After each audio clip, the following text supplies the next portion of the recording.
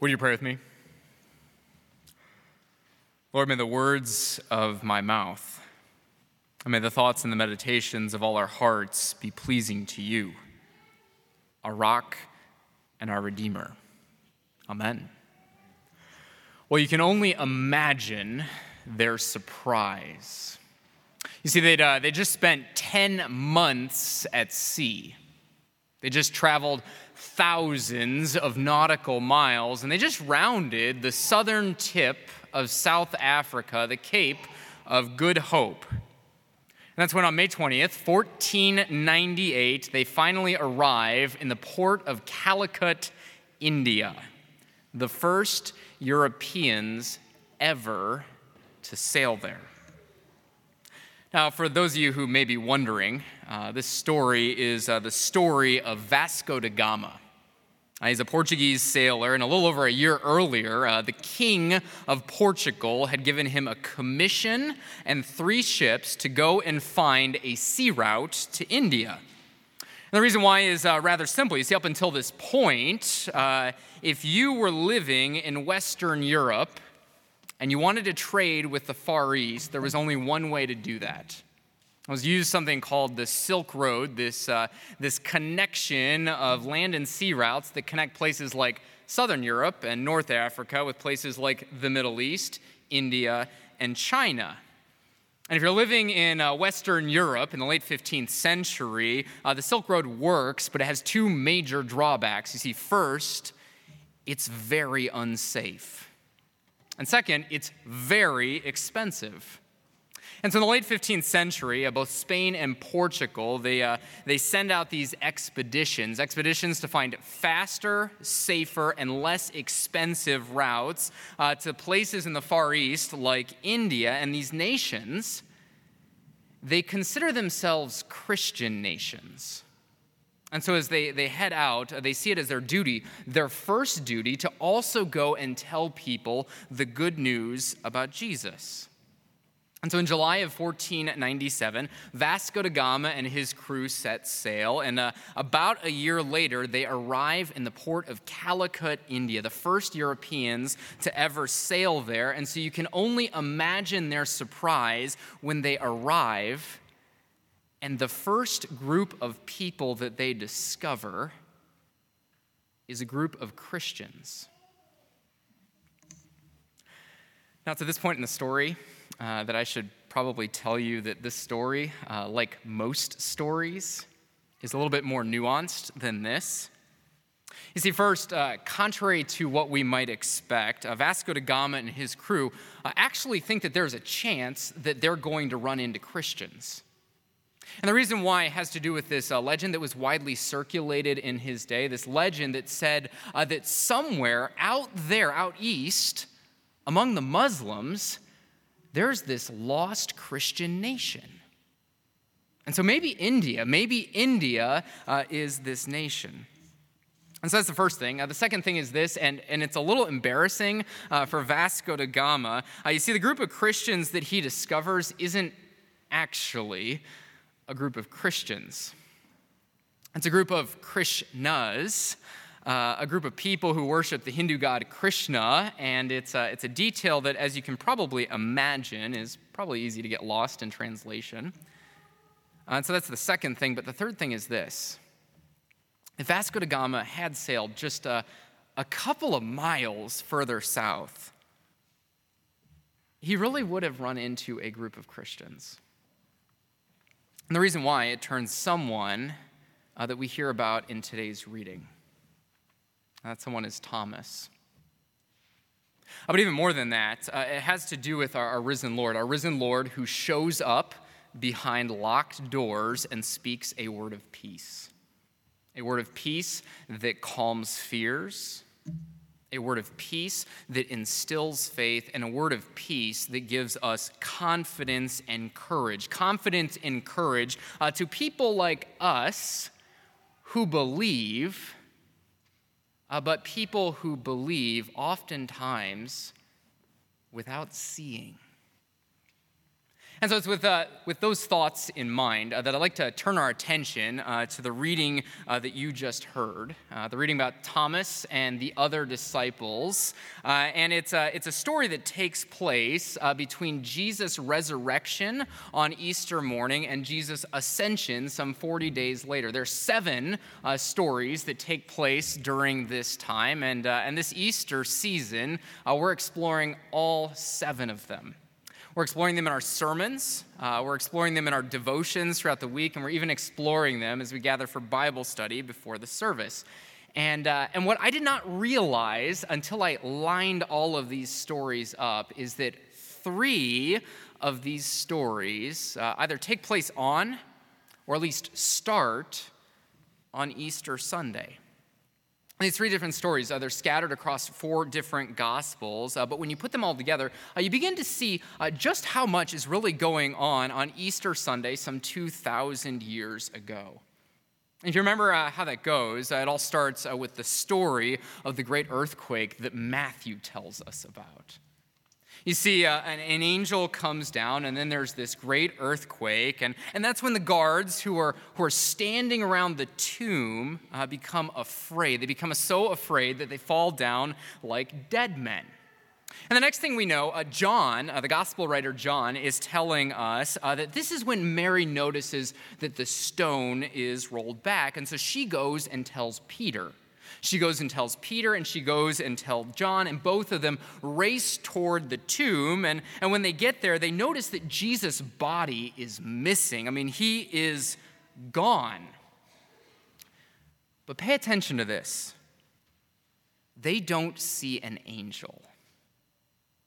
And they don't see Jesus, and John even goes out of his way to tell us that they don't even understand the scripture that Jesus must rise from the dead. Instead, Peter and John simply head home.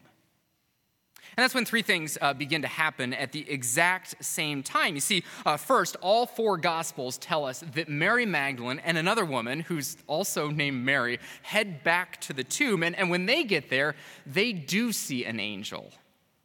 And they do see Jesus, and both the angel and Jesus calm their fears and give them the following instruction: go, tell the other disciples. Tell them that Jesus is risen. He's risen just like he said. And that's when, second, Matthew tells us that those guards who fell down because they were so afraid and were like dead men, well, they finally wake up. And when they do, these guards are afraid. They're so afraid that they go and they conspire with the Jewish religious leaders, and they begin to spread this rumor that Jesus didn't really rise from the dead. Instead, his disciples simply went and took his body. And that's when, third, Luke tells us that the women finally get to the other disciples, and they tell them the good news. They tell them, but there's this problem. None of the disciples believe it. Now, to quote Luke directly, he says that their words, the women's words, seemed to them, all of the other disciples, like nonsense. It seemed like nonsense. You see, that's why none of the other disciples believed. None of them, and that's why some of them, the group of disciples that we heard about in last week's sermon, actually leave the city. They leave the city only to discover the risen Jesus on the road to Emmaus. But meanwhile, back in Jerusalem, John tells us that the rest of the disciples, except for Judas, who's hung himself, and Thomas, who's, I guess, somewhere else, the rest of the disciples are hiding in a locked upper room. They're hiding for fear of the Jews. You see, instead of believing the good news of an empty tomb, instead of believing the witness of the women, these disciples believe what they see. And what they see is Jewish religious leaders who've conspired with the Roman government to successfully put someone to death, and that someone is Jesus. And so now, as we move into Easter evening, these disciples are still afraid. Another story that you heard a little earlier in the service, the story that we hear every year after Easter, the story about Thomas, is a story that often gets labeled the story of doubting Thomas. But you see, the thing that strikes me this year as we hear it is that Thomas. See, when we were putting together today's bulletin, I was really tempted to include the verse that happens right before today's reading. And the reason why is that this story tells us how Mary goes to the other disciples to tell them that she has just seen the risen Lord. And you remember the problem.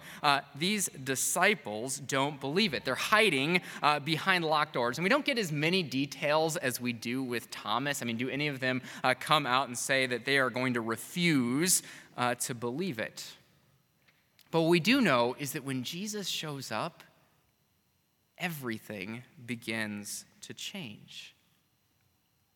You know, it's the exact same story with Thomas. The disciples tell him that they've just seen the risen Lord. And the only difference between the disciples and the women is that the disciples are far less trustworthy at this point than the women. You see, the disciples have denied Jesus. The disciples have deserted Jesus. But at this point, the women have done none of that. And so Thomas refuses to believe, or to put it another way, Thomas believes what he sees. And what he sees is a bunch of untrustworthy people telling him something that just doesn't make sense. And so he says, unless I see the nail marks in his hands and put my hand in his side, I'm not going to believe it. You know, for all the times that we give Thomas a hard time for doing something like this, I want you to notice that this is not how Jesus responds. You see, a week later, Jesus shows up. And he could do all sorts of things. He could scold Thomas.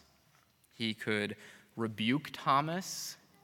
He could even punish him, but that's not what he does.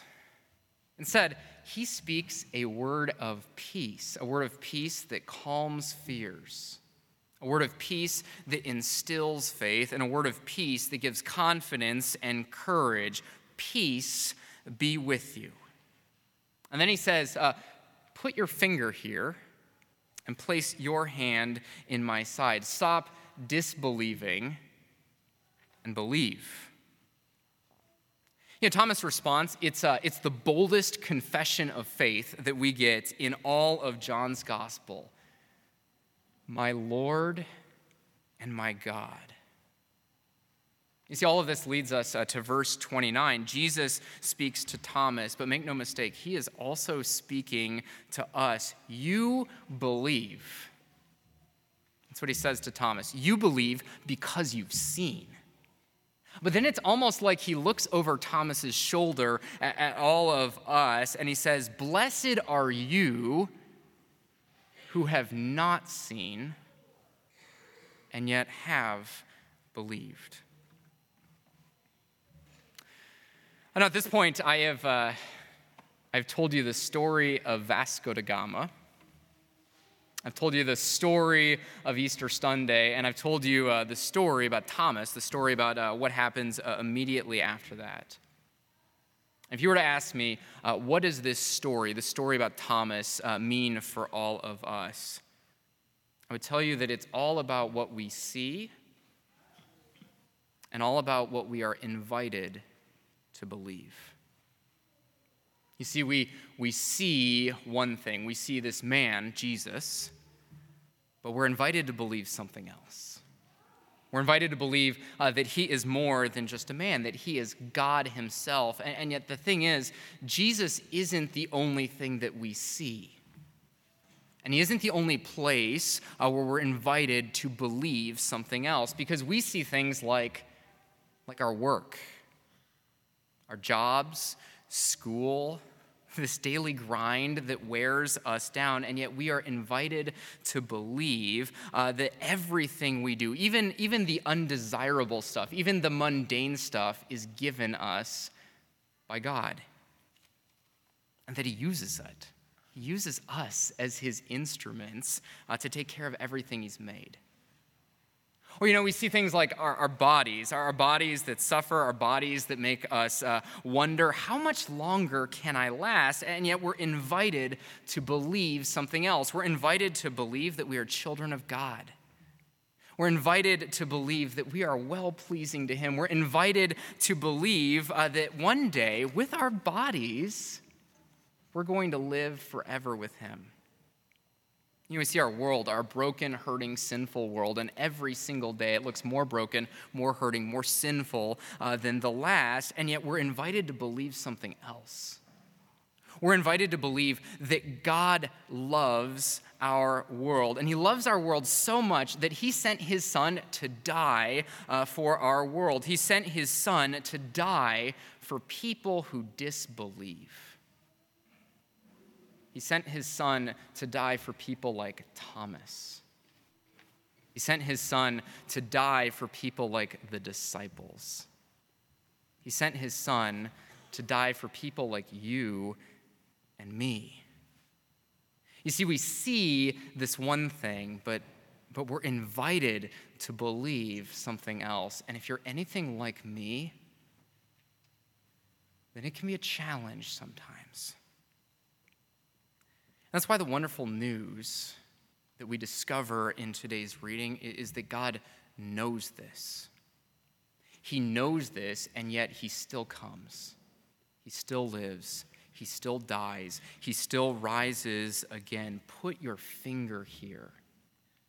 Place your hand in my side. Stop disbelieving and believe. Now, if you remember back to the story of Vasco da Gama, you remember that he sets sail in the year 1497 to look for a sea route to India. And about a year later, he arrives in India and he discovers a group of Christians who aren't really Christians. But then you remember that if he'd sailed just a little bit further south, he really would have discovered a group of Christians. And those Christians, they call themselves the Thomas Christians. And they trace their history back to the Thomas that we meet in today's reading. You see, the story you heard today, it's the last time that we hear about Thomas in the New Testament, but it's not the last time that we hear about Thomas in history. Because many people tell us that Thomas is the first person to bring the gospel, the good news about Jesus, to India. Thomas, who disbelieved. He arrives in India in the year 52. He ministers in a number of different communities, and then about 20 years later, at the point of a spear, Thomas dies. And he dies confident that our God, who raised Jesus from the dead, will one day raise him too. You see, Thomas's life is a testament to what our risen Lord has the power to do. Our risen Lord who shows up and speaks a word of peace. And even though we don't see him, Thomas saw him. And even though we don't see him, the disciples saw him. And he continues to speak a word of peace in our midst. I mean, this is what happens every time we gather. He speaks a word of peace in the absolution.